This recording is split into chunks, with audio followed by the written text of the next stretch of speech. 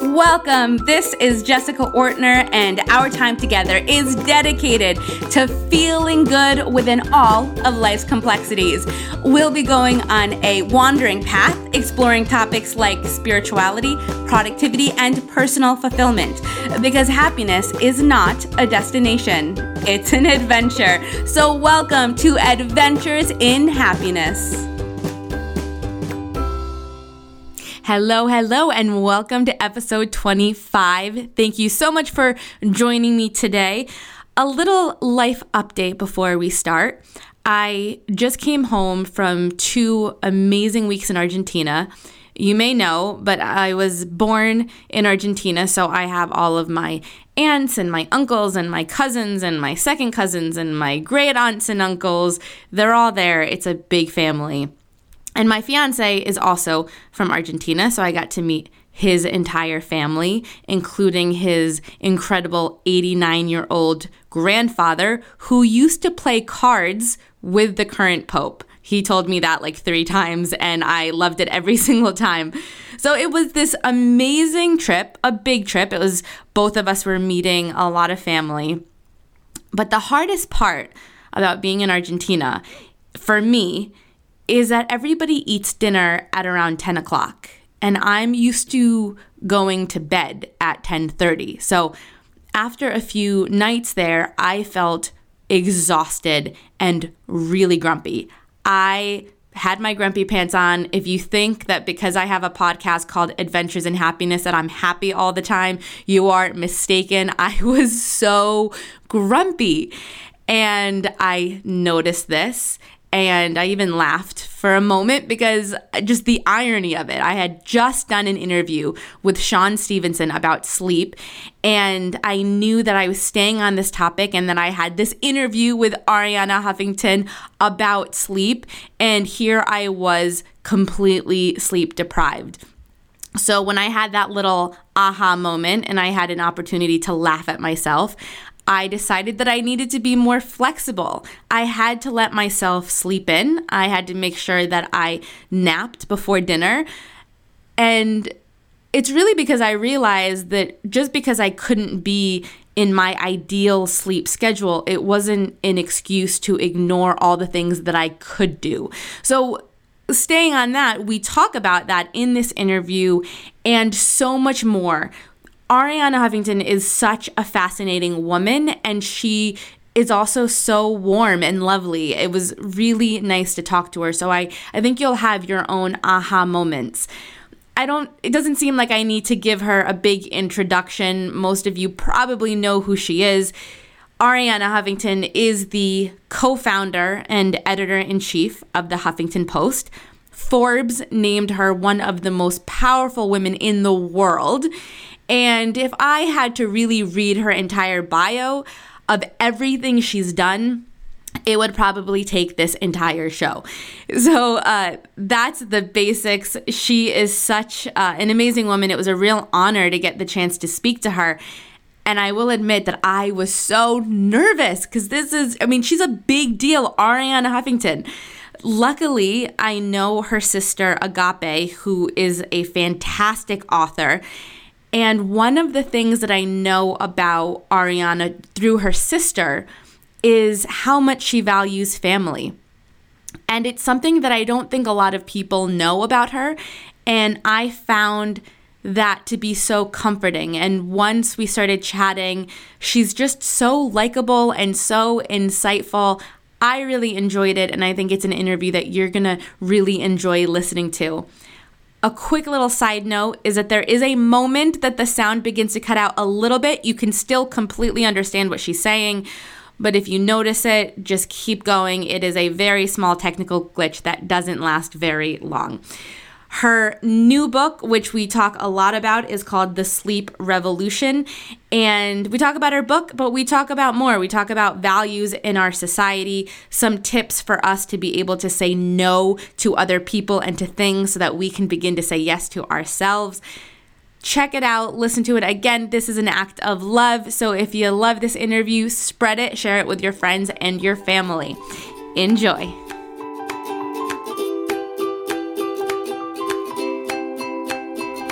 Hi, Arianna. How are you?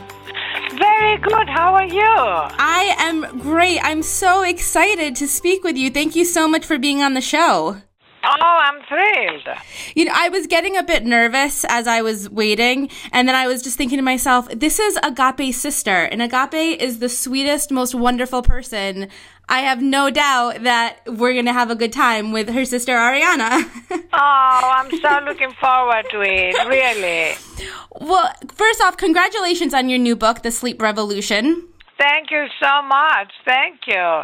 I picked it up at the airport and I read it from cover to cover, and I'd love to start the show with the story that you first start the book with, this kind of big incident that happened in April 2007. Could you tell us about that?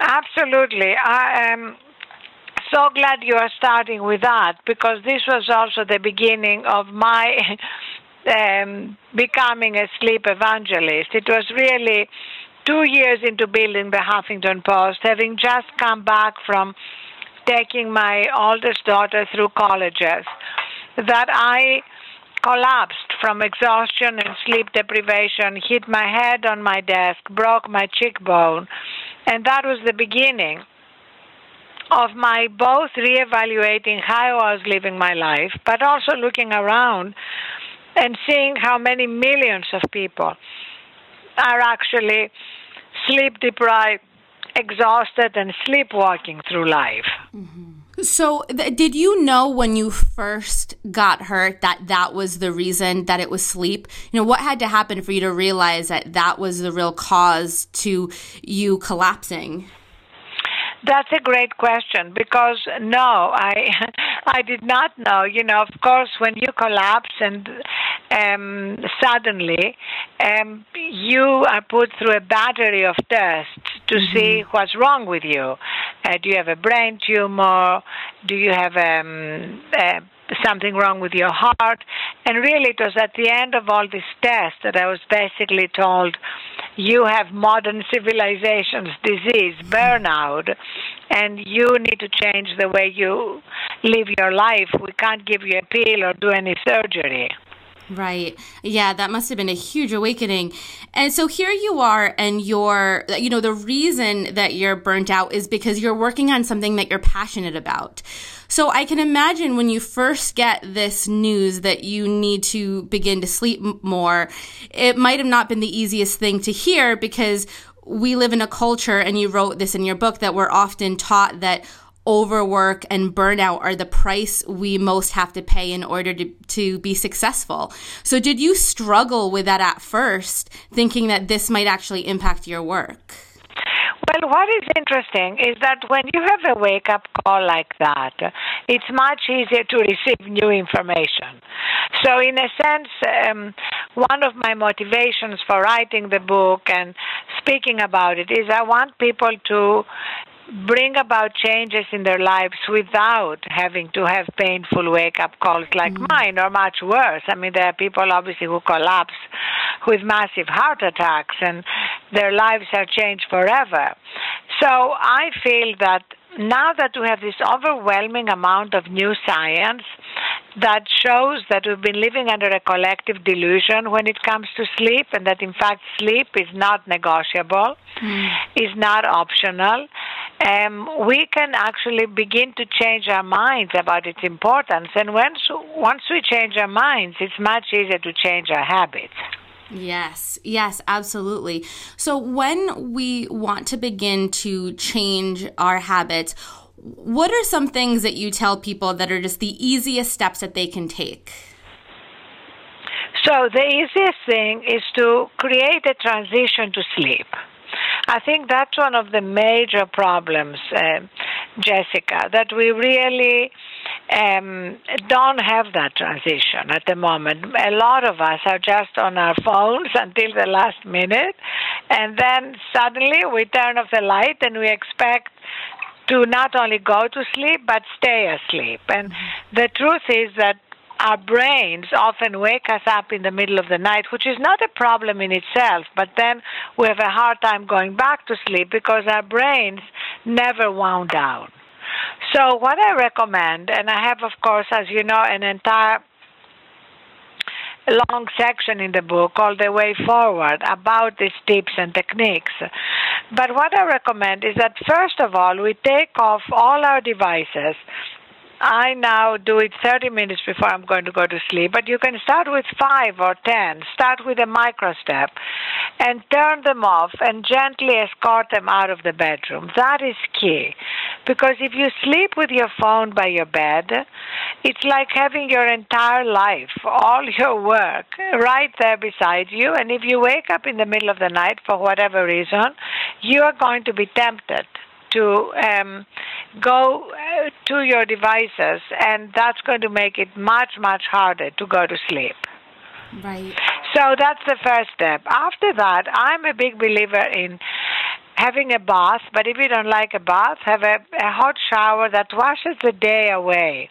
That's like a clear demarcation line between the day and the night. And I try to make it really kind of like a ritual. I have flickering candles around my bathtub. I use Epsom salts. It's really a clear message to my brain as well as my body that the day is done, with all its incompletions, with all the mistakes I may have made, all the things that went wrong. It's done. This is time to sleep and recharge. Right. So the power of a ritual. You mentioned just now the importance of taking a break from our devices, and you said 30 minutes before you wind down. Now, this is a great tip, and yet many people struggle with implementing it because they have what you actually talk about this in the very first page of your book, but this fear of missing out, this FOMO. And there's sometimes this attachment to our devices of, well, if I put it down, I might miss an email, or I just want to catch up on what everyone's doing on Facebook. What advice do you have someone who struggles with disconnecting? So, well, the first piece of advice is that they don't have to start with 30 minutes. I understand we are all a little addicted. Start with 5-10 minutes. Start with a small step, and then you can add to it. But the other piece of advice is that right now we are missing out on our lives. Just remember what you feel like when you are sleep deprived and you are walking through your day from meeting to meeting, from event to event, whatever is on your day, and you are not fully present. You are not really bringing joy into what you're doing. You're just going through the motions. This is such a shame, because this is the only life we have, and life is fragile, and we all the time have reminders that anything can change from one moment to the next. So can we be fully present right now instead of exhausted and going through our life like a zombie? Right.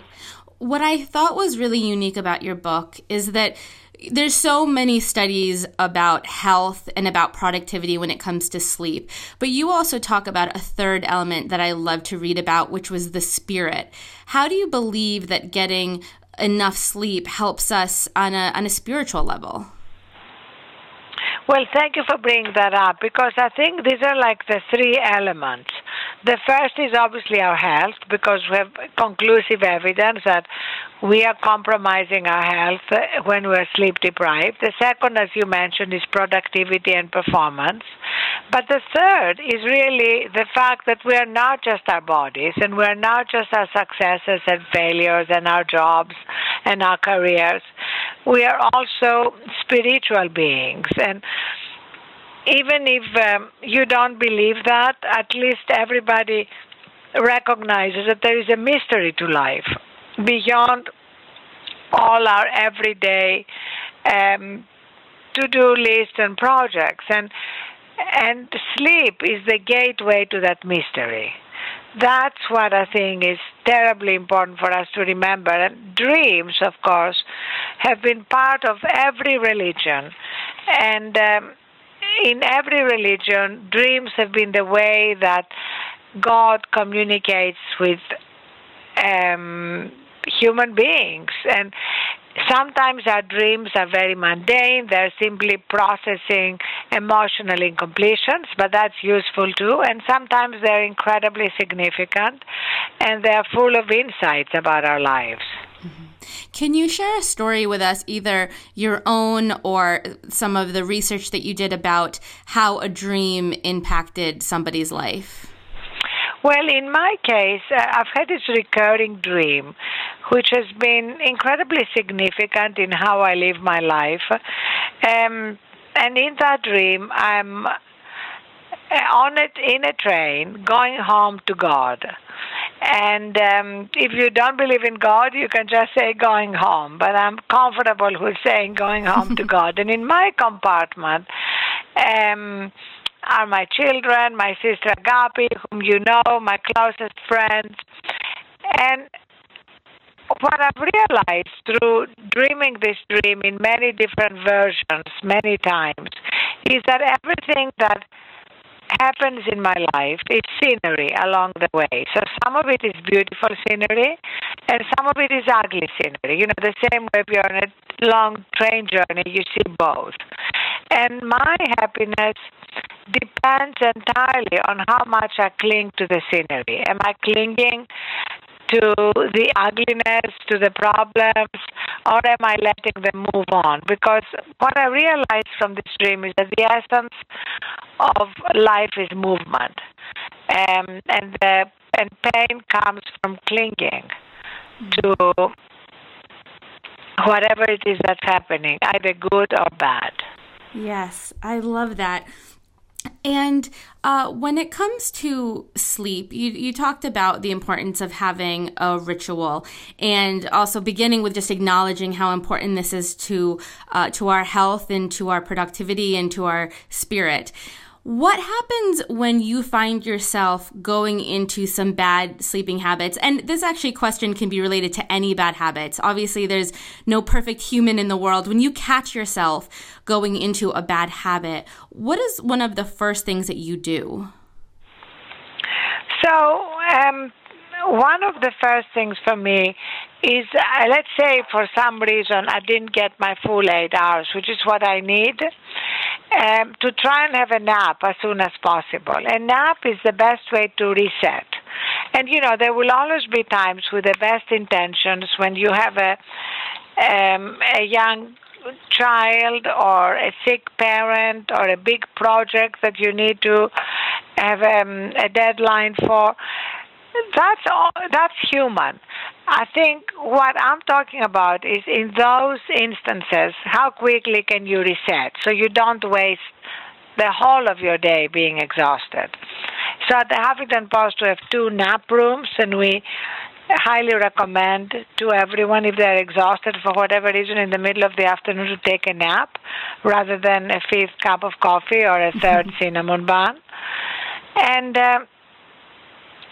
the other thing that is essential is to prioritize sleep, because otherwise there are always going to be so many things that take precedence over it, including sometimes just our favorite shows. You know, how many people binge watch shows? I mean, just to give you an idea, I have only watched 1 episode of House of Cards because I made my sleep more important. Right. You know, you wrote something that I thought was so interesting about when you were a young mother, and you wrote that in my mind, getting enough sleep would mean taking something away from my daughter.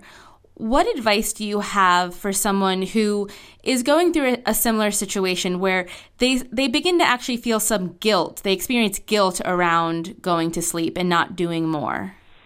Yes, absolutely. I think that springs from lack of knowledge about the importance of sleep and how it affects everything. I'm a much better mother when I had enough sleep, and the same is true of everybody. We're less irritable, less moody. Just think of it. I thought the other day that, you know how we talk about secondhand smoking? Right. We should be talking about secondhand sleep deprivation. Because when you're sleep deprived, it affects everybody around you. Yes. You're not as pleasant a person to be around. You're not as empathetic. You're not as compassionate, and you're not as joyful. Right. Do you go to bed at the same time every night?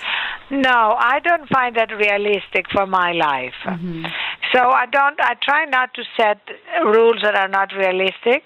I definitely prioritize going to sleep before midnight because all the evidence is that sleep is more restorative.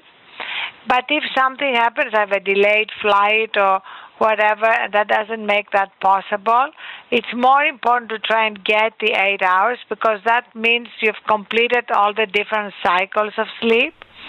And you know when that is the case because you wake up naturally instead of waking up with an alarm.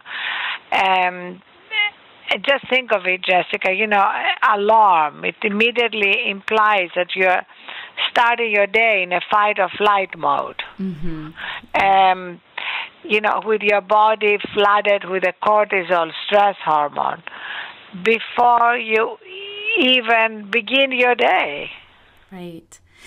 It's so true. It's so true. When we want to change something in our lives and we want to make it a priority, it often means that we have to say no to some other things. So you mentioned no to binge watching certain shows. It may also mean no to certain work commitments or even certain social gatherings. Do you have any insights on how we can feel more comfortable saying no? Yes. I think if we look at it as saying no to certain things means really saying yes to other things, including saying yes to showing up fully present and joyful in our lives. So I think also saying no is like a muscle that we build, and it gets easier the more we do it. And if we think of it as what are we saying yes to when we're saying no to something, it makes it easier. Yes, that's so true. In your book, Thrive, and even in The Sleep Revolution, I see a big conversation around values. What are we valuing within our society and how many people aren't valuing sleep enough?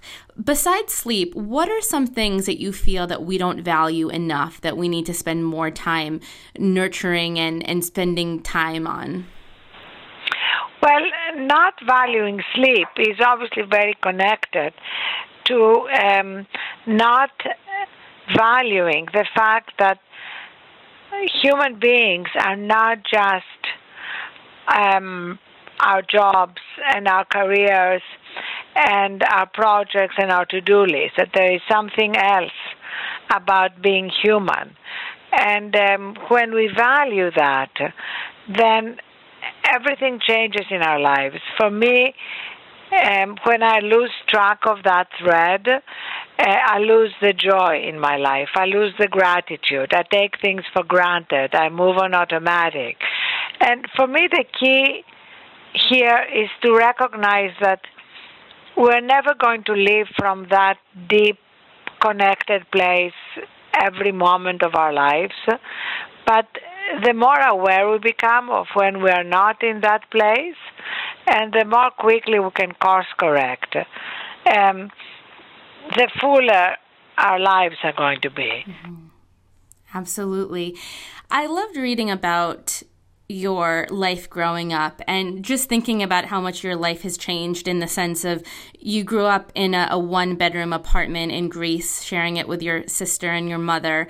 And I'm sure as your life changed and evolved, there must have been different elements of culture shock, going to study university in England and then moving to the United States.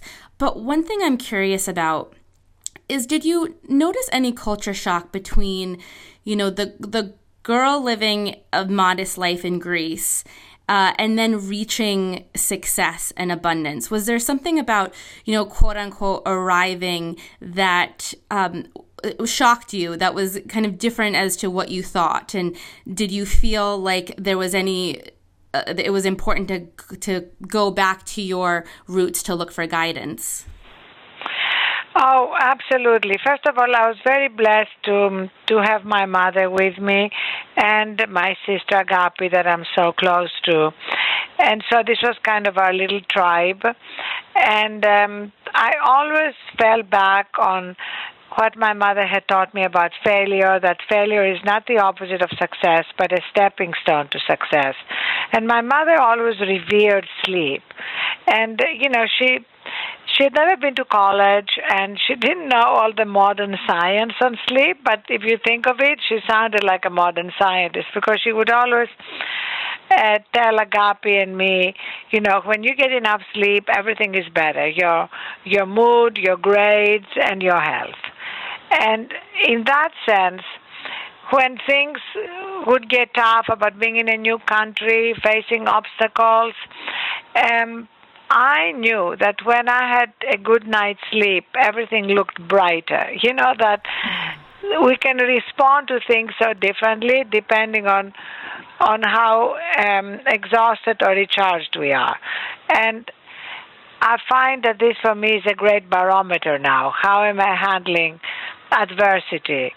And we see that wherever we are in our lives, whether you're somebody who was an immigrant to a new country as I was, or whether you're dealing with multiple demands on your time as I am now, it's really the same principle that applies. Yeah, that's fantastic. There are a few questions that I like to ask all of my guests. So one of the questions is, and obviously you can relate it to this book, but what is something in your life that at the time that it happened, it seemed horrible, but looking back, it was a blessing in disguise? Oh, a lot of things. The man that I was incredibly in love with in my 20s, who was twice my age and half my size, didn't want to get married, didn't want to have children. And I ended up leaving him. We used to live in London at the time and moved to New York when I was 30. And that was really the beginning of my whole life, my children, my books, the Huffington Post. So I say that to a lot of people who get upset if a relationship isn't going well or ends or a project isn't working, that very often out of these hardships comes a whole new amazing chapter. It's so true. So another question is, what is something that no one would know about you unless they knew you as a child? I usually say if they knew you in middle school, but I don't know what the system was in Greece. But if, as 13-year-old Ariana, what is something about her that just her friends would know? Well, you have no idea how curly my hair is. I'm going to send you a picture. Okay, I would love to put on your website. You will not believe it. And sometimes when I'm on vacation, I let it go crazy and curly and wild. But I think unless you knew me as a child, you would not know that. Oh, that's fantastic. I had no idea. Ariana, what is something that you do when you really just know that you need to have more fun in your life? You've been working, you're like, I want to go have some more fun. What do you do? So my most fun thing is having dinner with my daughters. I love it. And we have ground rules like no devices at the table. We open up about everything. I'm very blessed that my daughters are also my best girlfriends. Oh, that's beautiful. Before I ask you the last question I ask everyone, I want to just touch upon the book one last time, The Sleep Revolution. When the book was published and you had that first copy in your hand, what was your greatest hope for the book? So I really wanted to have exactly the conversation that's happening, a conversation about our values, a conversation about broadening our definition of success to include our well-being and our wisdom and our capacity for wonder. And now with sleep, a conversation around how foundational to everything, our health, our productivity, our happiness, and our spiritual lives is sleep. Right. Well, Arianna, this last question might be one of the silliest questions that you get all day, but I think it gives us an insight into people's personalities. If you could be any kind of animal, what would you be and why? I'd love to be a giraffe. Because I just love how graceful giraffes are. And it would remind me that kind of the key to life is how do we turn struggle into grace. There's struggle in every life, even the most blessed. And when we tune into the fact that we're not alone, that everything has a purpose, or as Rumi put it, live life as though everything is rigged in your favor, everything changes. And for me, a giraffe is just a kind of symbolic reminder of all that. I love that. Well, thank you so much, Arianna, for being on the show. And I recommend The Sleep Revolution to all those who are listening. It's a really great book. Congratulations. And thanks again for spending time with us. Thank you so much. I loved it. Thank you. Take care. Thank you.